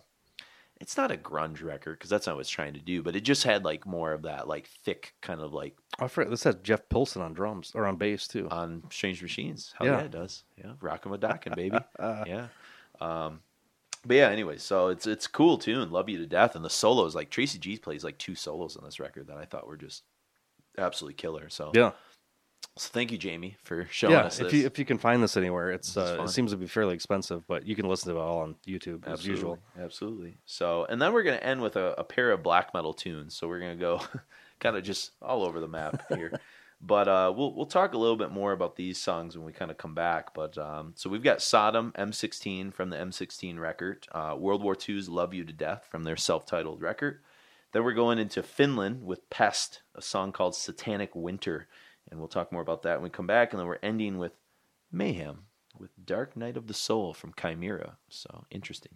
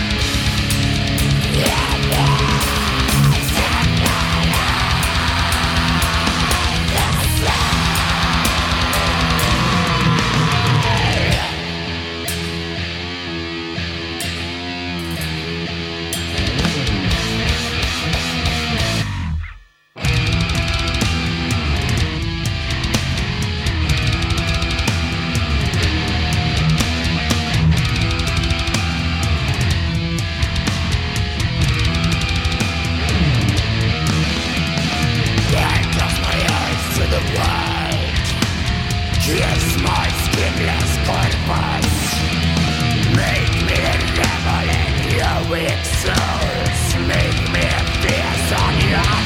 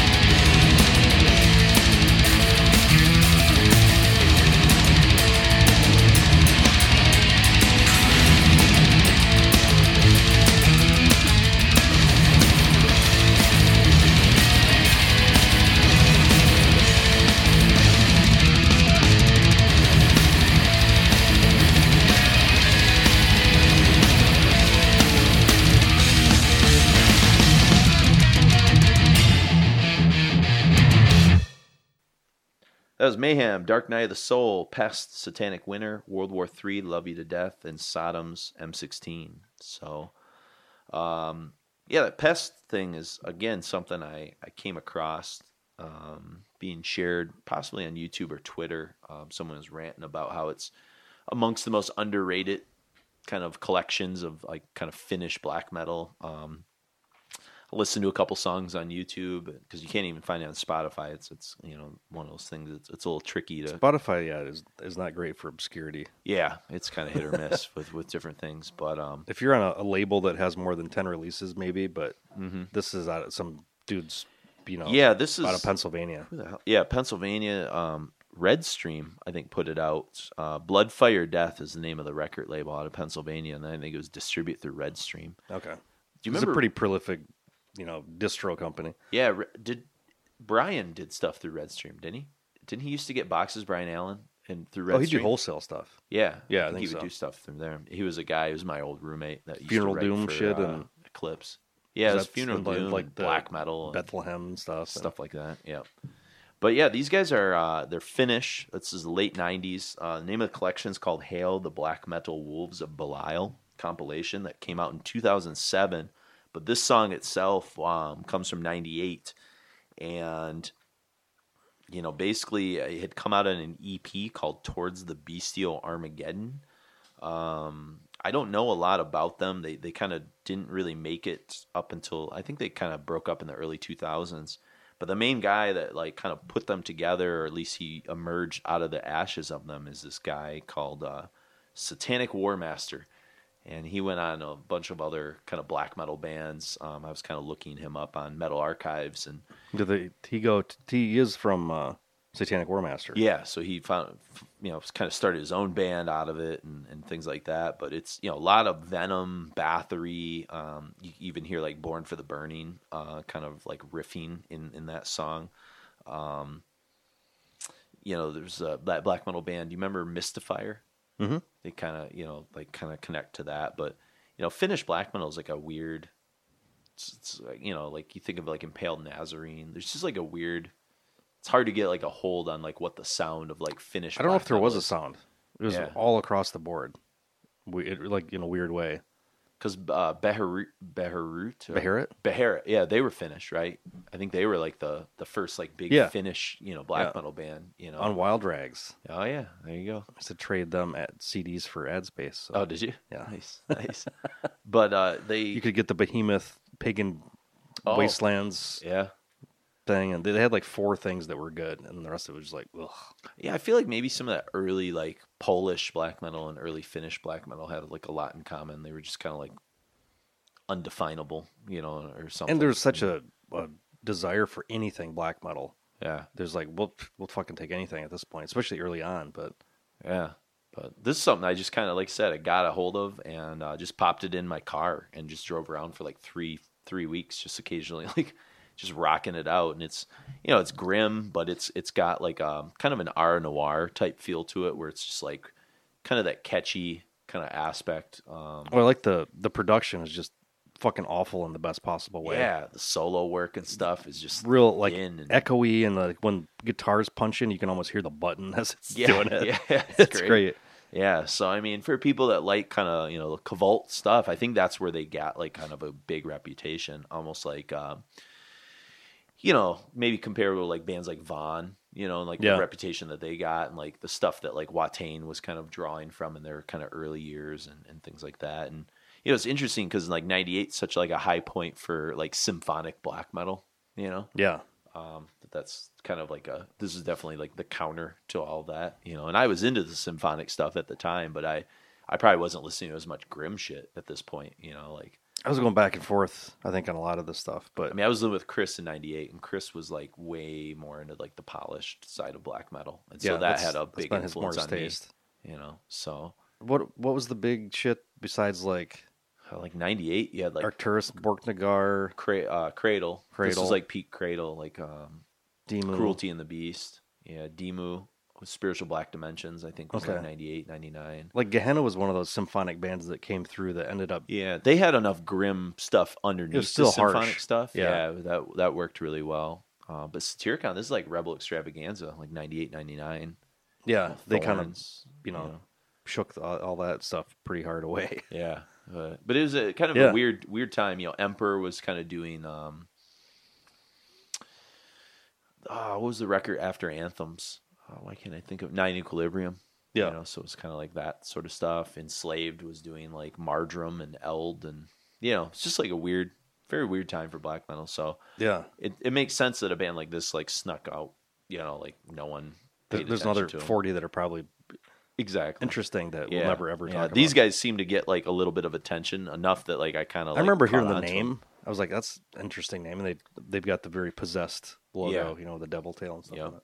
And I don't know, like, I don't know anything about Satanic Warmaster. I like in like doing some kind of like research and stuff, it seemed like maybe there was, I don't know, maybe he dabbled in some of like the weird kind of stuff that Finland has going on. There's some nationalist yeah stuff going on with it as well. Yeah. I don't know if that's the truth. All these songs just seem to be like Satan, this kind of could, stuff. but that's just what I saw on Wikipedia. Yeah. Who knows what actually happened, or if it was just somebody like, oh, he had a book on Nazis in his house. Like, yeah, and I that stuff's so like, man, it's like it's tough right now. Well, it's tough to like kind of know what the tolerance should be or how to handle it, or I think you got to kind how of to separate it, or just use your own taste.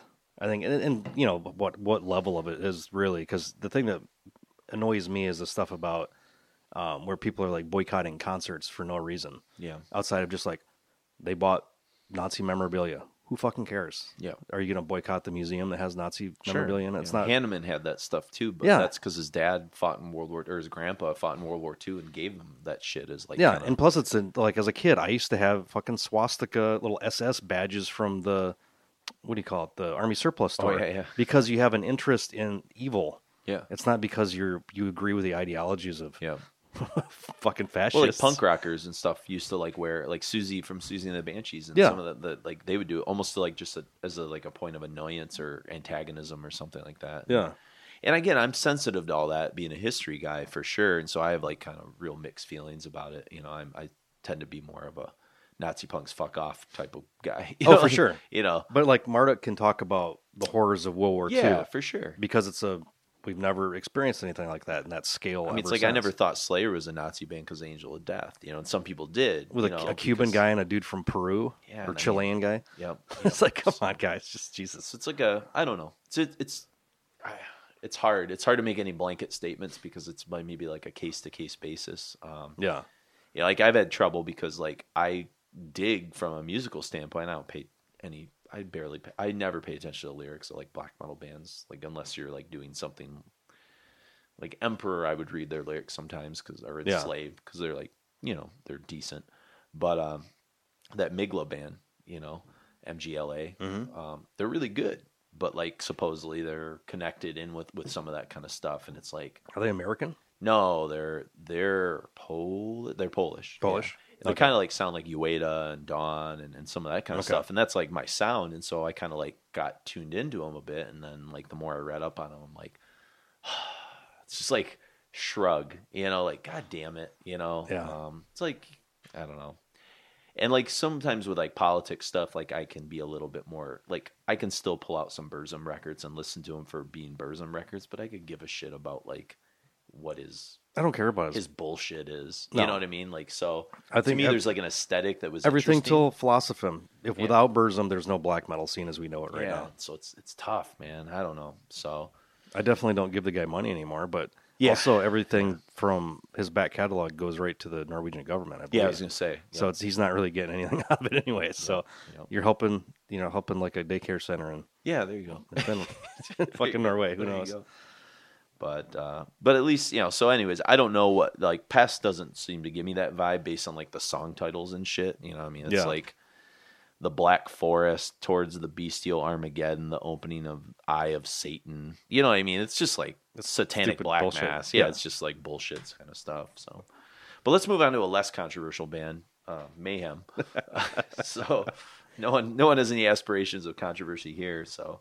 Mark, you've had a recent realignment of some of your perceptions of Mayhem. A lot of things, a lot of old.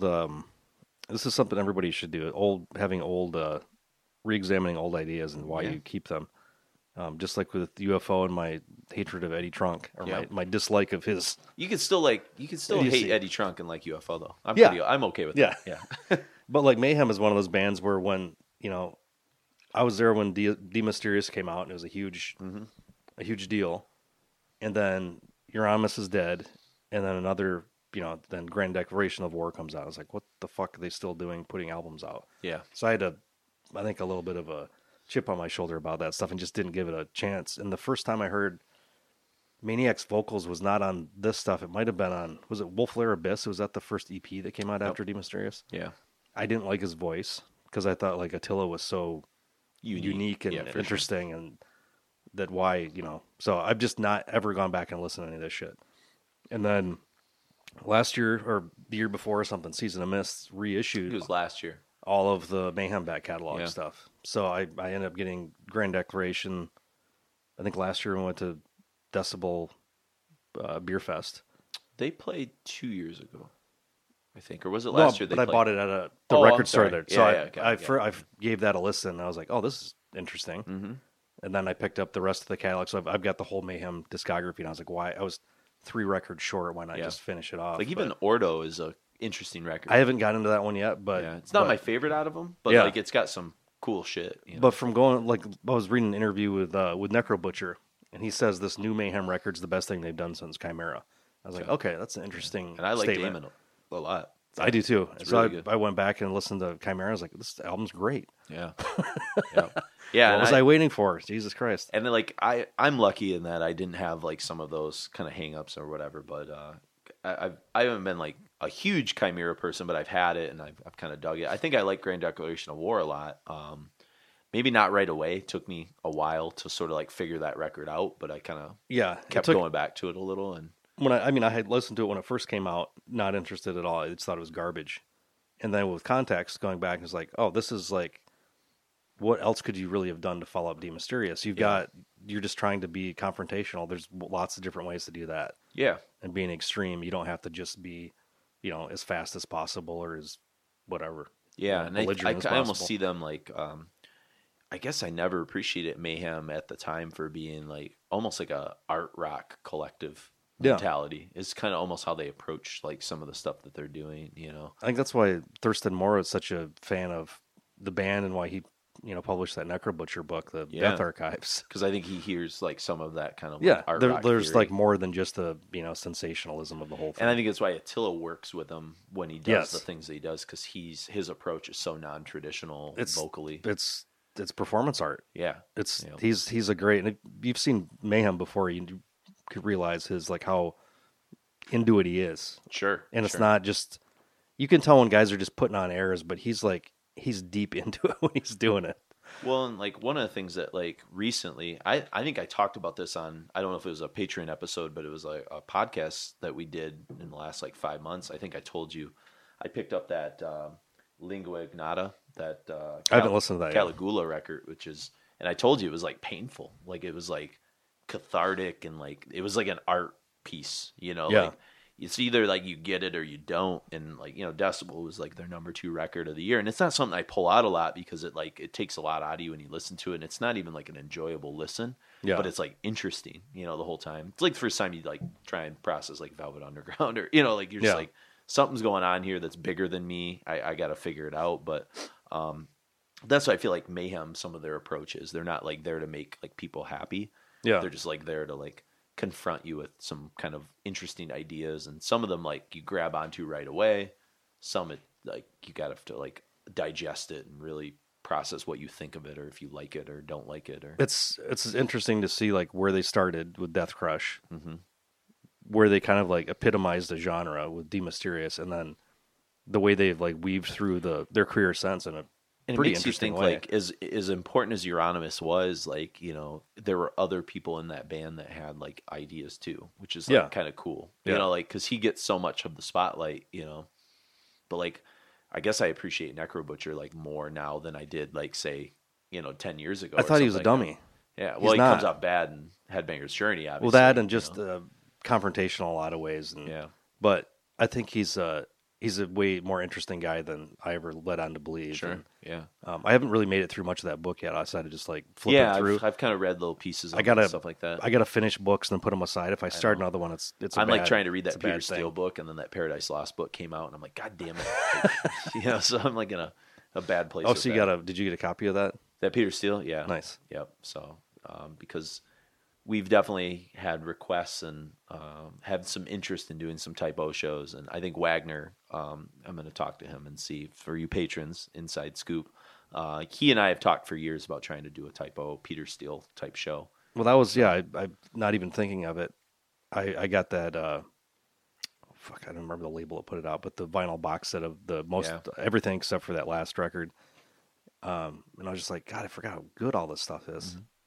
And I had to just like let go of some of my associations with the like fans of the music that kind of like pulled it in a weird direction. But it's like this stuff was so good. They were as big as like Paradise Lost in Europe was as big as Typo were worldwide at the same time too, which is an interesting kind of thing. And they've if you listen to Medusa, There's a the lot of new Typo Paradise stuff. Lost, the whole like production is like if Josh Silver fucking produced the record Yeah. or something. It's just feels like in a dungeon or something like that. yeah, Has that guitar, sound. weird guitar tone and shit that they use on it and stuff, just like that drenched in effects and stuff too. But I always pull Typo out at around like Halloween, and then I like remember how important that band was to me as like, Yeah. a kid. You know, and I never listened to Dead Again, or is that what it's called? yeah, the one with Rasputin on the cover. No, I don't have that one. That's the only one I don't okay. have.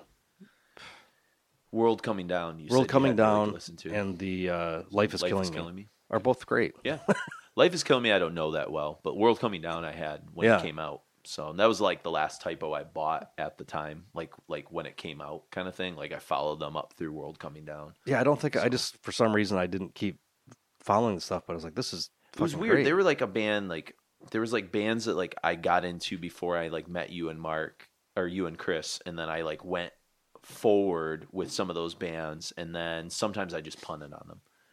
You know, at a certain point. Yeah. Like some I made it to like the end. Like I remember being in college and like being into Swedish death metal and all this shit that like you guys had kind of got me into, and like the last Rage Against the Machine record came out and like I grabbed it.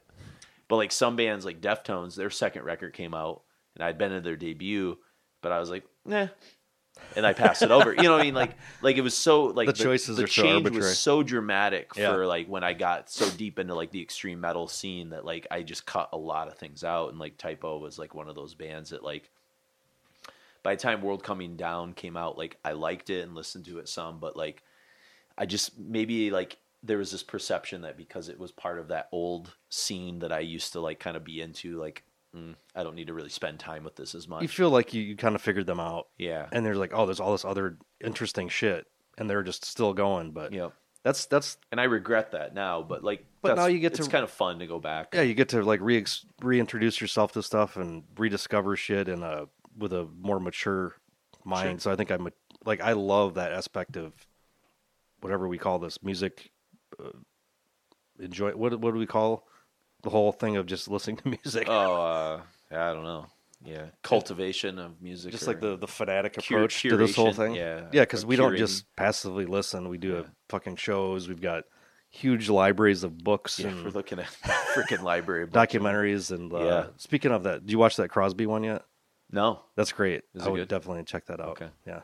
I I've always just- been a Birds fan, so if, yeah, I just worked his through first solo record's great. Yeah, I've got that. Yeah. If you could remember. Yeah. I think. Yeah, that's fantastic. So, yeah, Crosby, he's such a fascinating character. So, but yeah, no, I think that's important for us to continue to like challenge some of that stuff, and it's good because I've forced myself to like, you know, I think I try to be as open as possible. I'm less pessimistic about music maybe than you and Chris are sometimes, but that's like why we work so well together. You know? Yeah. And I think I have to be, and I've talked about it before because I'm constantly hanging out with like 16-year-olds. So I'm like trying to like give the benefit of the doubt and like at least like figure out where they're coming from a little. And most of the time I don't care, but on occasion like they surprise me with stuff and I'm like, it's not as bad as I thought, you know, or whatever. Yeah, mostly the introduction of new contemporary music for me is if me and my wife watch Saturday Night Live. Is like, who the fuck is Princess Girlfriend or whatever, the King Girlfriend? Have you heard of this band before? No. That and the Chainsmokers. Yeah, no. Don't know. That, I It's don't just like them. I don't like any of this. That sounds like 80s shit. Yeah. Like I liked something my kids kind of got into simultaneously, like Billie Eilish, and there was like all that headlines about Billie Eilish not knowing who Van Halen was. I don't know if you saw that blowing up. No, on I social just media. I know her a little bit. Not really her music, but her Hot Ones. Oh yeah, that's right. why Yeah, she's on. I was that first too. introduced to her, and she seems like a cool kid. Yeah, you know, they used her song as like a theme song for NXT wrestling pay-per-view, which is like NXT is like my favorite thing in wrestling right now. And they used the Ghost song one time, and you know, like they're someone working that company is like pays attention to shit a little, you know. But anyways, yeah, so like that's something like I can play in my classroom, and kids are like, "Oh, you like Billie Eilish?" I'm like, yeah, sure. like yeah, some of the stuff's good, you know. Yeah. But speaking of females and female vocalists, we're going to end things, our patron show, with a band called Quaid LaHue. And we keep laughing. I looked it up. I could not find a translation of what the fuck this was. I jokingly told Mark it sounds like a shitty character from True Blood or something like that. Yeah. Mr. Quaid LaHue was here for you. Yeah. Which is funny. We just watched Knives Out last night. A couple of my friends went and saw it, and Daniel Craig's character is this like southern like detective. And they call him like trailer Detective KFC. Like Chris Evans' character like jokes at him and shit. Like and he has that CSI KFC thing. Yeah, CSI KFC and shit. But it's Love Out of Darkness, and this is actually new. But this is probably something I wouldn't put on like my best of list. But it's just something like I enjoy kind of listening to, and there's some like articles that I kind of saw. I think Decibel wrote something about them, and then I saw another article from. Maybe that's where I saw that cover. Revolver. From. Yeah, maybe it was on Decibel. But they're from Olympia, Washington. Yeah, which Washington also has Idle Hands is from. Yeah. There's like a really good like young scene of interesting. Well, there was a really important. They're mixing genre. There was a really important indie record label that came out of that part of Washington. I think it was the the band was like the Beat Happenings were on there. I think the Raincoats. And now I gotta look this up. Was it like indie rock stuff? Or? It was mostly indie rock, but like Olympia, Washington. Let's see, record labels. But it's kind of cool because it was like it's kind of like a feminist like Runaways meets like Thin Lizzy and like Diamond Head or something like that. Like there's just like all these like different like Nawabum kind of things happening. When you said half the band's from Christian Mistress too, right? Yeah, Christian Mistress. So they're kind of doing a similar sounding thing. But. Yeah, and then another band called Mortiferium, the guitar player. Yeah, I've never heard of them before. Yeah, they're on like Profound Lore. So like just like a weird. Who knows what that sounds like? Exactly. K Records. K Records is what K-A-Y? No, just K. It was an independent record label founded in Olympia in '82. I'm trying to think who came out of it. Let's see. I'll let you know who was on the roster. The Beat Happening, Bikini Kill, Built to Spill, The Crabs. Like, was it like Riot Girl stuff or? Yeah, somewhat. Yeah. Let's see who else was on there. At least Bikini Kill was. But Modest Mouse started on there. Pansy Division. Okay. Shonen Knife at one point. The Headcoats. Yeah. So it was. Whenever I read about like indie rock, they always talk about K Records, like almost paving the way for like Sub Pop and for Matador and some of these other like kind of big indie labels that were about to like emerge in America. They were was Matador out of Seattle? They were West Coast somewhere. I don't know. They might have been like Portland or something like that. I can't remember. Or it's an interesting little microcosm up there. Sure. I mean, you have like, the grunge shit that sort of happened out of that, out of Sub Pop and things, I mean, so there was like its own weird scene. And like, I'm a huge Sleater Kinney fan. And so like they come out of that area as well. And, I don't know. So maybe that's why I'm sort of drawn to this is like if Sleater Kinney was like a metal band, like this was the vibe I kind of get off of it. But, it's kind of got this like biker rock kind of thing going on for it as well. And I wanted to read a cool quote about the song that we're going to kind of end with here. And I think it's from an interview with Revolver, and it's the release of this this single that we're going to play, Widowmaker. I was going to play Warrior, which is like a more kind of like metal kind of song, but I found this cool quote where they were talking about like what Widowmaker was kind of all about. And the vocalist, Jenna Fitton, said, "Envision a cloaked figure rising up and riding out on the road to exact vengeance upon those who live with no consequence. The Widowmaker devotes her life to avenging her own heart with no mercy for those who have selfishly cut her and others down. Bear witness to feminine rage personified and give her the fellowship she is due." So it's kind of like, that's not like a perspective that's represented very often in metal. And so I thought it was very evocative to me. And I'm always trying to kind of like, I'm always really conscious. It seems weird, but when I'm like teaching rock and roll history, I'm like very conscious about like, am I only talking about like the contributions that males have made? Like, it's like in the back of my head sometimes, like I look at my audience and I'm like, half of these people are like girls. And like, I need to like recognize like, like Aretha Franklin and like the Ronettes and like these it was happening. They might even been behind the scenes, like, being either playing the instruments or writing the songs, like Carole King, like writing a lot. But it's like, I'm trying to like, I want everybody to be excited. I don't want it to be just like a macho kind of like rock and roll, which for rock and roll, unfortunately, is kind of. Yeah, I was gonna say it's pretty male. I know. So so I try and like if I can like look for kind of some of those avenues to like maybe open up a doorway for like a girl to feel like she has access to this and that it's not just like a male dominated kind of thing. So, yeah, I mean definitely demographics at shows have changed since when I first started going to shows in the early 90s. So yeah, like at least that part of there's been some kind of breakdown as far as punk just and alternative and indie has always had like a avenue for females a little bit more, Yeah, it's been definitely more. I mean, metal and hip hop, I feel like have always kind of been a little tricky, and hip hop has some avenues Hip-hop's now. Got quite a bit of, especially like R&B for sure has always had. But even like the whole like alternative hip hop thing, that's the stuff my wife's mostly into at this point. Or at this time, she's the most excited by that stuff. Yeah. And it's just like weird. Like she'll play me stuff. I was like, why don't I hear that on the radio? Like that's way more interesting than half the crap that for sure normally we hear. So well, that's welcome to modern hip hop where like there's a lot of really good shit that's just not on the radio. It's like rock. I mean, it's like everything we listen to, right? Yeah. Like there's people that think metal is like 500 Finger Death Punch and Avenged Sevenfold and stuff, which is whatever, but like it's not. You know what I mean? Like that's like a representation that's like a false misnomer. And so I think hip hop, I think any genre is getting that. Like, like there's interesting rock bands still, but they're just not on the radio. It's just you got to look for them a little bit. So, but yeah, so we're gonna kind of close out things with this. It's kind of fun. It's a great record. It's on Adult Fantasy Records out of Olympia. I can't say enough good things. Just that's like the only album they have. Yeah, I think they had like some singles or something that they put out like prior to it. Oh, they have Moldy Castle. Oh, okay. And C Average. Got it. Those are the only. I don't know those. I don't either.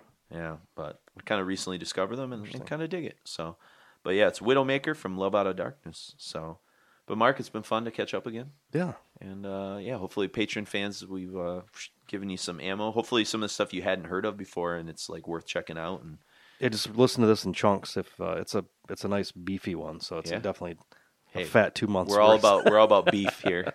Yeah. So, but so for Patreon December, I think episode. This is when this will air. I am Jason, and I am Mark.